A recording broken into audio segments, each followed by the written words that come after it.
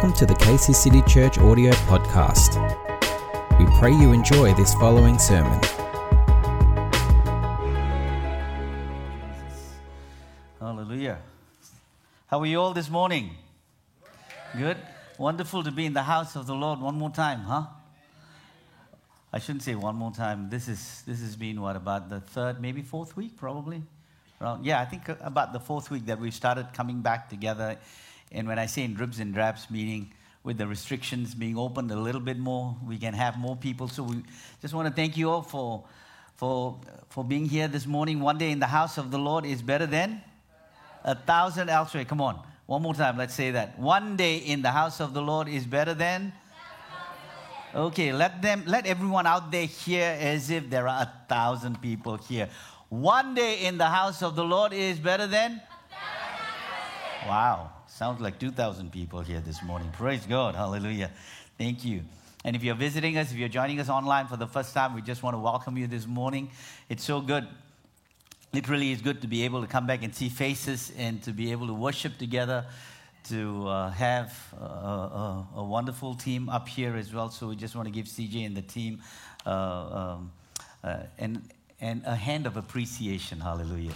Amen. Thank you. You know, over this next 3 weeks, we're going to be speaking out of what we call Advent.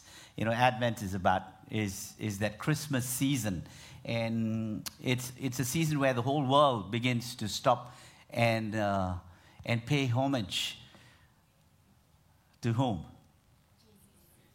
Should be to Jesus, but unfortunately, Santa Claus gets most of the glory, right? So again, we want to say it is pay homage to Jesus. Hallelujah. It's his birthday. And we want to give Jesus all the glory as we sang before. You are worthy of it all. You are worthy of it all. No one else is more worthy than Jesus. Amen. In your life, in my life, and in our lives. Right? So it's so good. But we want to look at over the next few weeks, we want to look at the context of hope and light. You know, we have the pleasure once again this year, or the honor once again this year, to do our carols. And, you know, interestingly, we were hoping to get another group to be able to help us out this year to take it over. But unfortunately, because of COVID and because of the restrictions, so many of them are not available, and they are wanting to meet with family and friends and all of that. So it's come back to us once again. And in about a week or so, we had to just put together a program, and I want to thank everyone who's been working behind the scenes, and we've got something really awesome coming together. So we are so excited about being able to live stream our carols. We will not be having the carols on the 24th out there, but we're going to be pre-recording it, and we're going to be premiering that on the 24th, and you will get an opportunity to also see that on the 25th.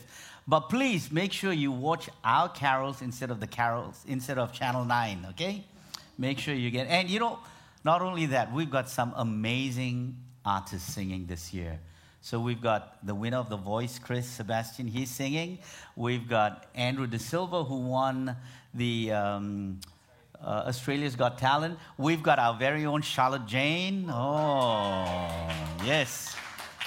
And we've also got Olivia Sebastian singing too. Wow, there you go. Gary Pinto as well, and he planned it. So we've got a great, great program this year, and we've got a different band all together that's going to be the house band. So we're so excited about that. Really a wonderful opportunity. It's just going to be a really different look and feel.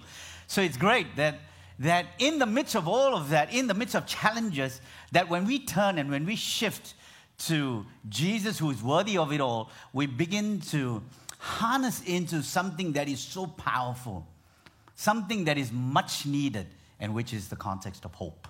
Christmas is about hope, right? But we want to look hope. If I say the word hope, what comes to mind? What are people saying about hope? Some say this hope is being able to see that there is light despite all of the darkness. Right? Others say that there was never a night or a problem that could defeat sunrise or hope. Bob was called Hope, Bob Hope. You remember that, Bob Hope? Right? I wonder whether when he was born, he was such a hopeful baby that, or something happened that they really hoped that he would be all good and that nothing would happen to him and so on and so forth. But this is a guy that had actually entertained the whole world. Amen? And we pray that he would have come to know this amazing hope that we all know about, that is Jesus. Amen? And some other things that some people say is that I think it's a mistake to ever look for hope outside of one's self. So this is what so many people, they have different views of hope. They feel that, no, I don't think I can hope in anything else but myself, because I can depend on myself. I can control what's within my, I suppose, that what's in my hands, right? What's within my life, I can control it. Right, so the definition of hope can differ depending on the person who's actually speaking or the person who's sharing, right? From a spiritual context, it might mean believing good things will happen with faith in a higher power,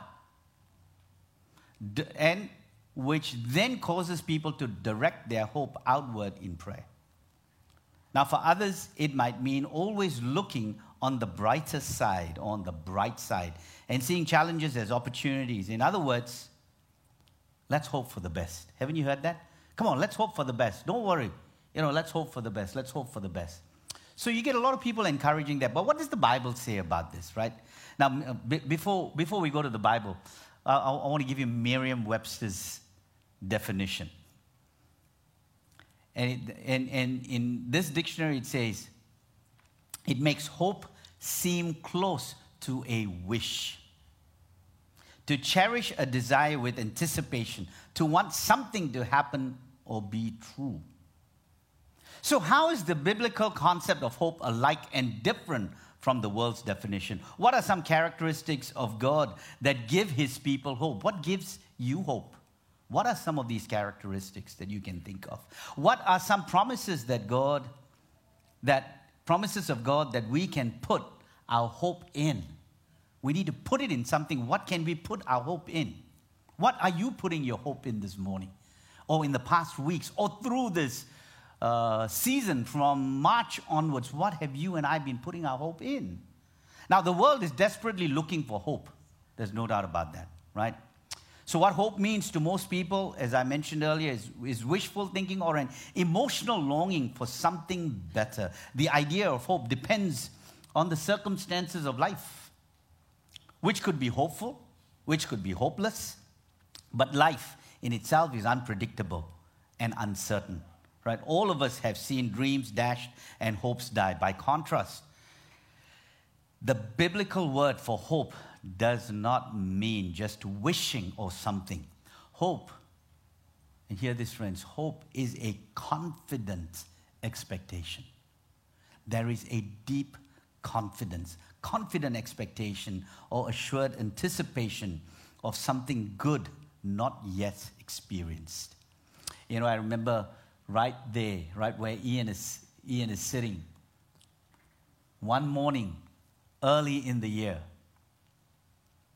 And I may have shared this story, but I'd love to share it again, because I was confronted with this question where the Lord, when we were selling our home and we were looking at buying this new place and building and all of that, and when things, and when you get into the building industry, or when you're looking at building and selling, everything's unpredictable, right? It is so difficult to predict, and we are people, right? I think all of us are creatures where we feel we want something that we can be certain about. Certainty.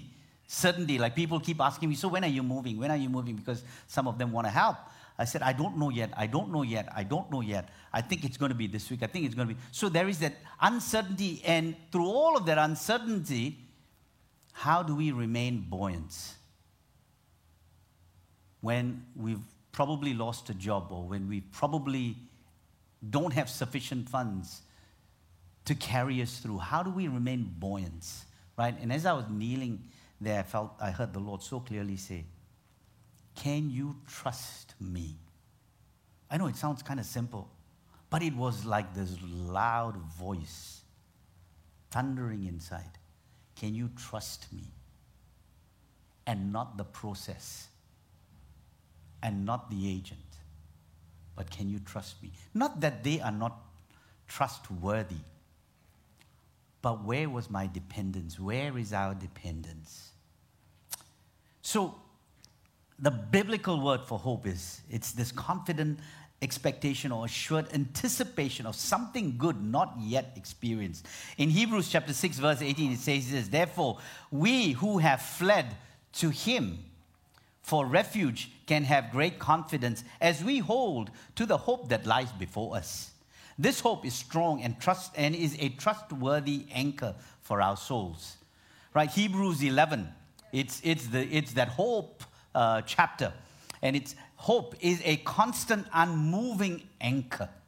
Those who belong to Jesus have reason. Those of us, we've got reason for great confidence because what lies before us. So today, I want us to picture something. I want us to consider doing something throughout this Advent on a daily basis. Right? Today, I want you to light what I call a hope candle at home. And I want to encourage you to do this. If you would go live on your Facebook for about 2 to 3 minutes and begin to share a passage of scripture on hope and pray on the context of hope, just Facebook Live and hashtag that hope candle. Right?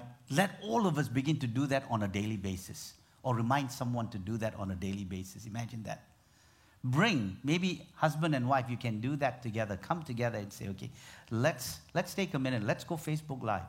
Because you've got your network of friends. We, in this day and age, need this the most. We need to be reminding people. We need to be encouraging others. Right? Encourage them that we have a promise of a Messiah, a Savior, a deliverer. So the candle is basically this. It is to remind us of a promise that has been fulfilled in the birth of Jesus Christ, right? And it is to invite others to look forward to this hope of Christ coming back because he is the light. He is the one that will light up our darkness. Now, if you think about it, it's entirely true that and that Jesus, who is the hope of the world, that he came as an infant, he came as a baby. Why? Because if you and I realize that babies are full of potential. We don't know what the potential is. Any mom and dad would look at the child and would say, I want you to be this, I want you to be that, I hope that you'll be this, I hope. You don't know, it's untapped potential. But obviously we know God knows all of that. So Mary would have had this unusual experience, right, of this maternal pride that she had. Now, to justify having this great hope for her son, that Jesus, this son that she was carrying, was going to become the Messiah, the deliverer of the world. So imagine that today in your context, he is your Messiah. He is your deliverer, delivering you from any and every circumstance, whatever it may be. He is able to deliver you, right? So here she's confronted with this. The angel comes. Angel Gabriel comes and gives her this promise in Luke chapter 1, verse 31. And it says this, you will be with child and give birth to a son, and you are to give him the name Jesus. He will be great and will be called the Son of the Most High. The Lord will give him the throne of his father David, and he will reign over the house of Jacob forever. His kingdom will never end. So the promise to Mary was echoed in the prophecy of Isaiah, right? In Isaiah chapter 9, verse 6. For unto us a child is born, to us a son is given, and the government will be on his shoulder, and he will be called Wonderful Counselor, Mighty God, Everlasting Father, Prince of Peace. Of the increase of his government and peace, there will be no end. He will reign on David's throne and over his kingdom, establishing and upholding it with justice and righteousness from that time on and forever. The zeal of the Lord Almighty will accomplish this. Amen? The zeal of the Lord Almighty will accomplish this. Now, not only was that told to Mary, and not only was that prophesied hundreds of years ago, but it was also now told to Mary's husband, Joseph, in Matthew 1:20-21. And it says this, an angel of the Lord appeared to him in a dream and said, Joseph, son of David, do not be afraid to take Mary home as your wife, because what is conceived in her is from the Holy Spirit. She will give birth to a son, and you are to give him the name Jesus, because he will save his people from their sin. So what I want to immediately highlight is this. If God has a plan, don't you think he's got every base covered? Amen? So has God got a plan for you? Come on, has God got a plan for you? Has God got a plan for you? If you're watching us, as you're watching us online, He's definitely got a plan for you. So if He's got a plan for you and I, He's covered all the bases. See, He's spoken of it hundreds of years ago, I believe about 700 years ago, and then He speaks to Mary, and then He speaks to Joseph, and then He also speaks to Elizabeth, Mary's cousin, right? So He covers all of the bases. But something needed to happen, and we want to look at Mary today, and we want to look at her response. Now, can I take you back? I don't think I see any 12 or 15-year-olds here. I mean, I think we all hope that we were 15, but probably, right? If we can race back in time, if we were 15, I mean, I'm sure many of us would like to. Oh, really? Oh, 15-year-old. Hallelujah. Huh? Oh, you're 12. Oh, my goodness me, 12. Okay, so you're not even a teenager as yet, by the world standard anyway. So let all of us go back to that, to the age of 15. Can you remember what you were doing at 15? You can. Okay, that's good. That was a quick yup, right? So if you can remember what you were doing at 15, imagine now this. An angel comes to you and says, you are now going to carry the Messiah of the world. So scholars believe that this happened to Mary, who was potentially between the ages of 13 to 16, somewhere around there, right? But let's say 15. So many things going through your mind. Your body is changing. A 15-year-old, a teenager has this thing of the world that they want to begin to experience. And suddenly now, she's beholden with this. You are now going to carry the Messiah. Imagine that responsibility. How are you and I going to respond to something like that? How is she now going to go and share with, firstly, Joseph, secondly, her parents? What about her best friends? They're all now wanting to know, how did this actually really happen? So here God is making an amazing declaration, and He doesn't want anyone to miss it. So when Jesus was born, He made it very clear that this baby was one whom the world had been waiting for, watching and hoping again. Ever since the first man and woman had been driven out of Eden, Adam and Eve. Right? A savior, a deliverer, a king. What joy, imagine. What joy it must be for Mary and in Mary and Joseph's heart. As they look down at this little boy in a manger, in swaddling cloth, surrounded by cows, donkeys, sheep, and all of that in there. And imagine what's going through their mind. Right? And He would be the one that would bring lasting peace, the one whose power would establish an eternal kingdom of justice and righteousness. All of this going through their mind. It must have been almost overwhelming as they considered the awesome responsibility that God had given them. Friends, what's the responsibility that God has given you? What's your assignment? What are you carrying?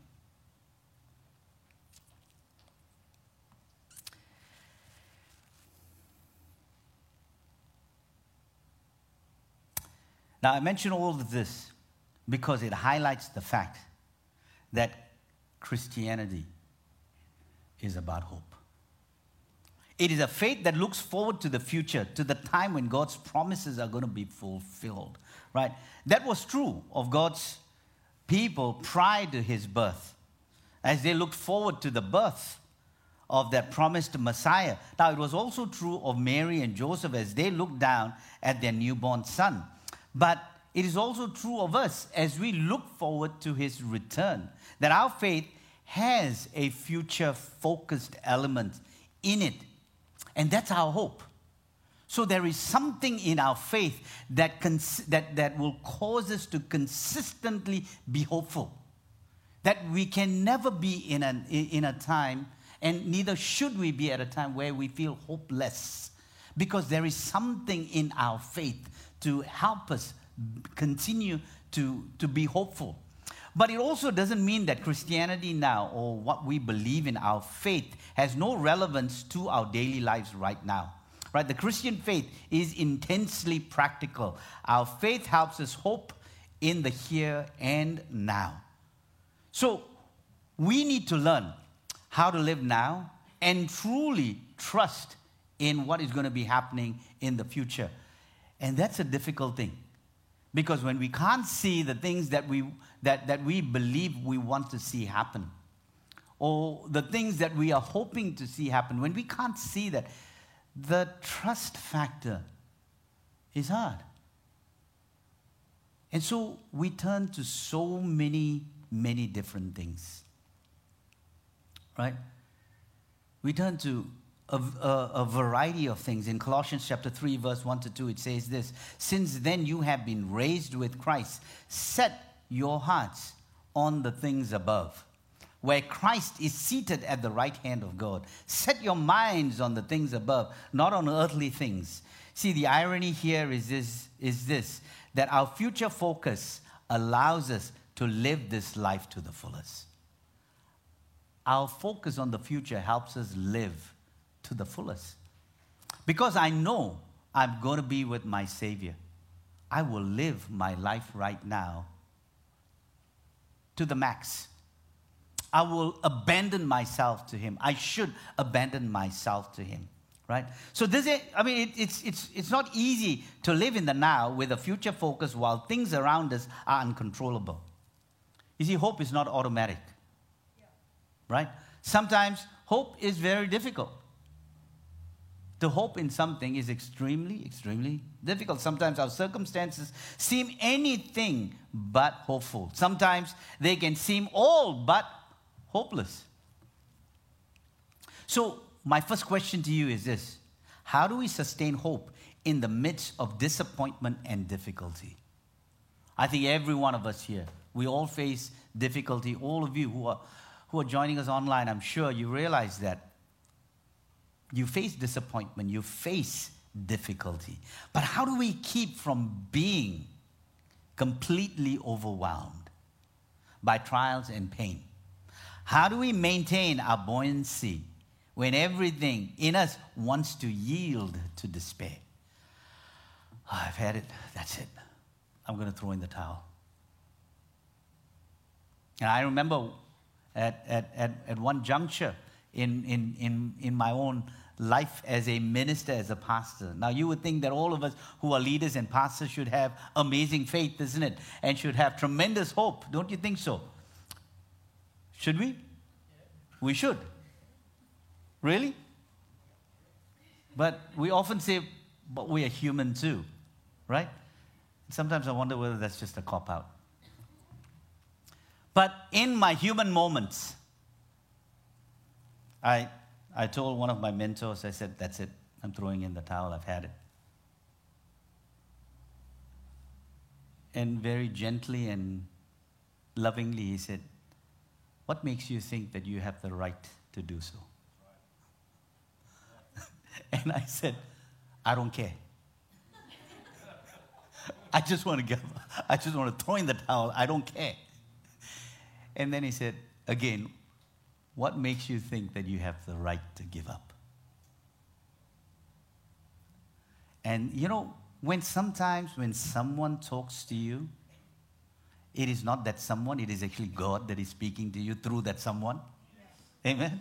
So though we have our hope in mentors, our hope cannot be just in a mentor or even in a parent or in the government or anything else. Our hope needs to be in God. Who will use the government? Who will use the mentor? Who will use our parents? Who will use our friends? And a statement that is made pierces your heart and says this. Amen. So, and if you're thinking of simply doing that, my question to you is this. What makes you think that you have the right to do that? So, we've all faced situations where there seems to be little objective reasons for hope in our jobs, in our marriage, in our present climate. The fear of pandemic has brought unfathomable destruction and hopelessness, right? Some of us have faced seemingly hopeless medical or financial problems.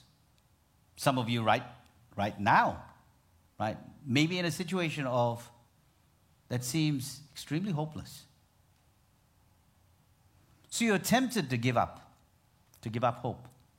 So how do we hold on to hope during the times when our circumstances seem hopeless?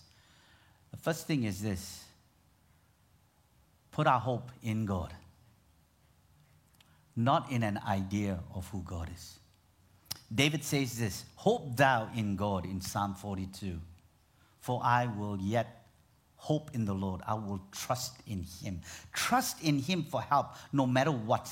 In other words, that's the kind of resolve that you and I need to have. I am going to trust in Him no matter what. Right? There must be a deep-seated resolve to trust in Him and to hope in God that has to be our ultimate response, right? I know you might say, well, that's fairly obvious in a sense, but too often we're willing to seek help from anyone and anything before we turn to God, right? Who becomes our last resort. After we've exhausted every other option, we then go to God. So if the problem is financial, we don't look to God first. We look to a banker or a rich relative or a friend. If it's a relationship, a counselor, and so on, right? We will try everything that we can think of. And then if nothing else works, then we will think of praying. But that's fairly backward, isn't it? Our default must be God first, not last. Yeah. And listen to what the psalmist wrote here. "No king is saved by the size of his army. No warrior escapes by his great strength. A horse is a vain hope for deliverance. Despite all its great strength, it cannot save. But the eyes of the Lord are on those who fear Him, on those whose hope is in His unfailing love, to deliver them from death and to keep them alive in famine. We wait in hope for the Lord. He is our help and our shield. In Him our hearts rejoice. For we trust in His holy name. May your unfailing love rest upon us, O Lord, even as we put our hope in You." Psalm 33, verse 16 to 20. Even as we put our hope in You. Now, what is the psalmist saying here? That kings shouldn't have even large armies? No. That warriors shouldn't ride on horses? Definitely no. What he's saying is this, that if a king has a large, well-equipped army, it can't guarantee success if he's relying on that for victory. Right?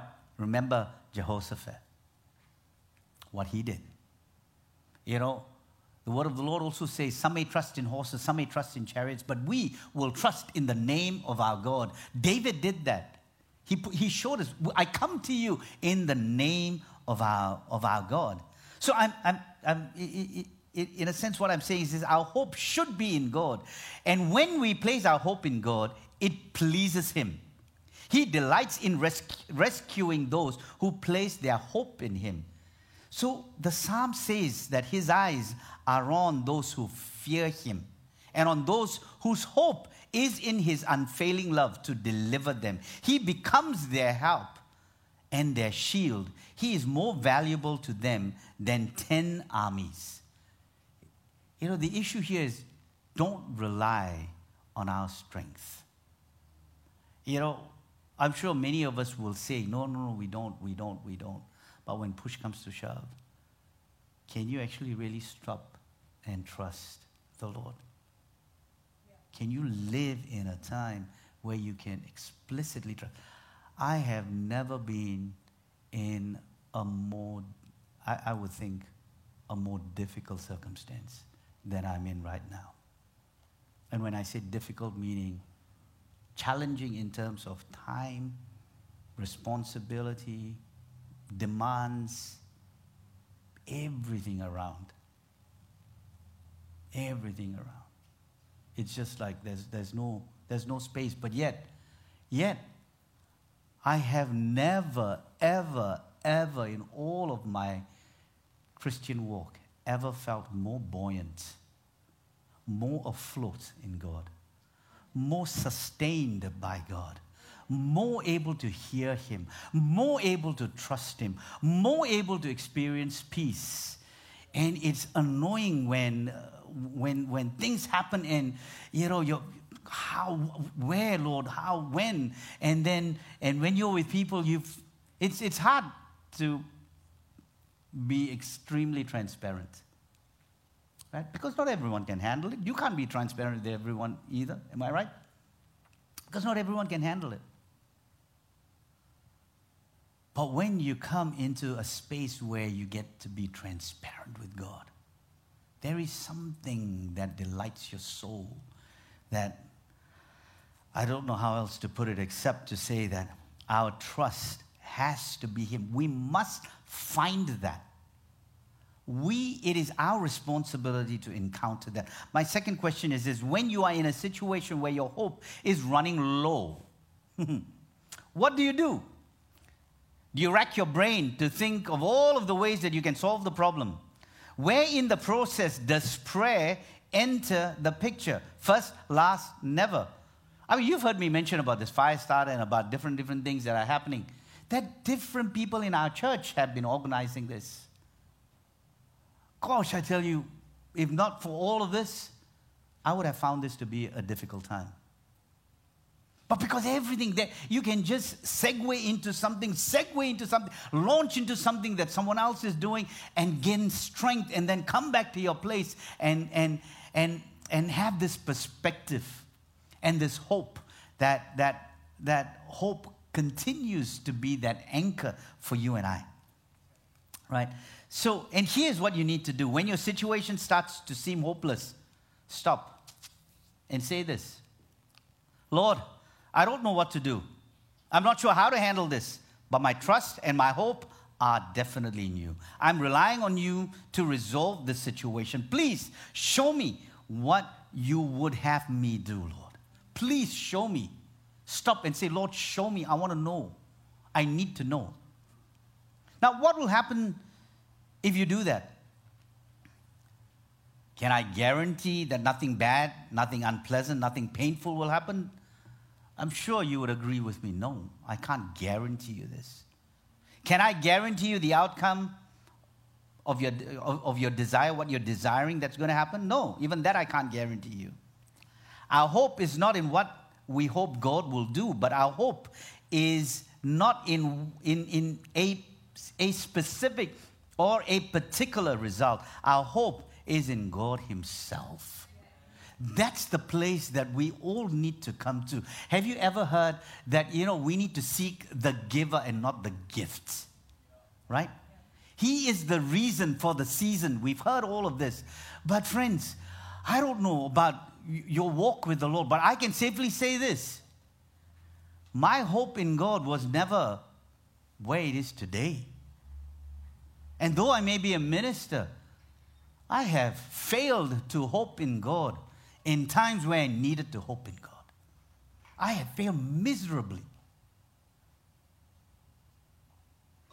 It ain't easy to hope consistently, but we have to. We are called to. We are expected to. You cannot give yourself an excuse not to hope in God. You've got to explore all of that. Explore everything.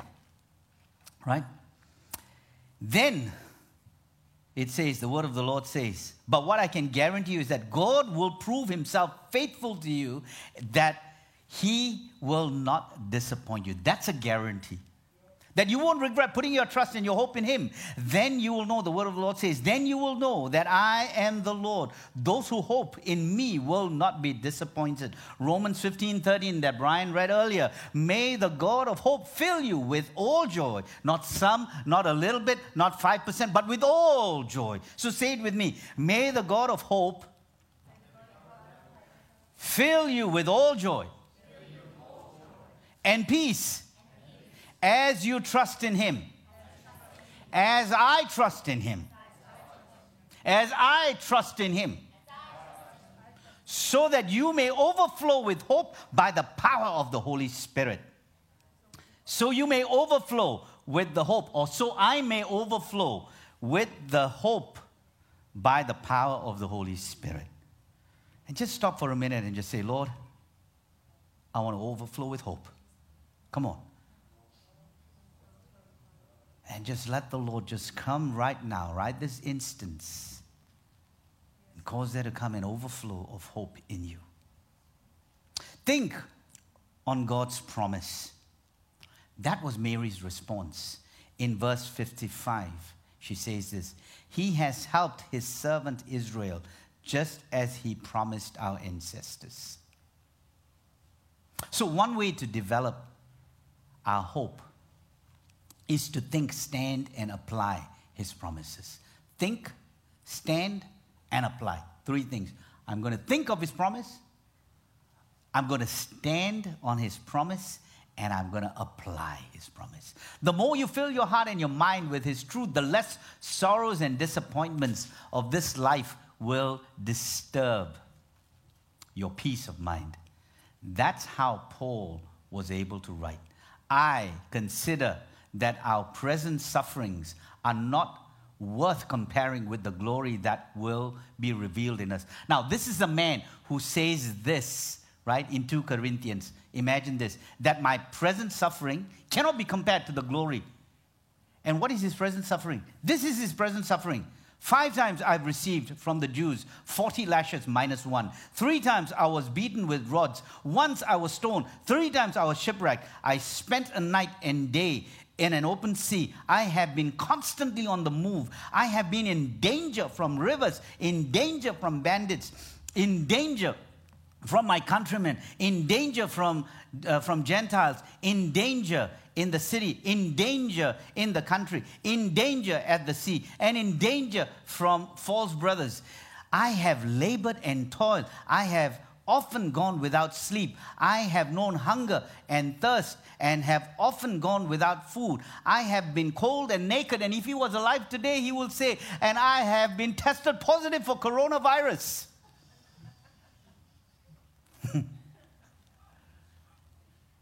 And I have isolated myself in prison, in chains. Now, in comparison to what he knew was coming, this was light as heavy, light and momentary. It's just a momentary thing. The problem for us isn't that we think too much of our current problems, friends, but we think too little of what God has in store for us. We think so little of what God has in store. Because what God has in store is greater than your problems, my friend. Yeah. Is greater than mine. Is greater than yours.